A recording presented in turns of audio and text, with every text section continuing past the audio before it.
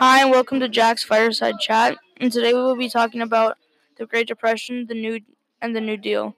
The New Deal is when the government stepped in to help kickstart the economy and find jobs for people who didn't have jobs. I will be telling you about the Works Progress Administration, also known as the WPA. One program that would help. One of the programs that it would help is homeless people and see they can have jobs and can make money and get a stable life. This program helps young men get a job and make money for their families. Day-to-day life for the men is working all day and making just enough money to support their families.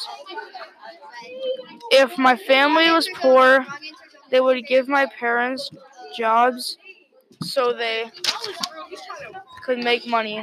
It helps our economy by helping young men get jobs. They wouldn't have to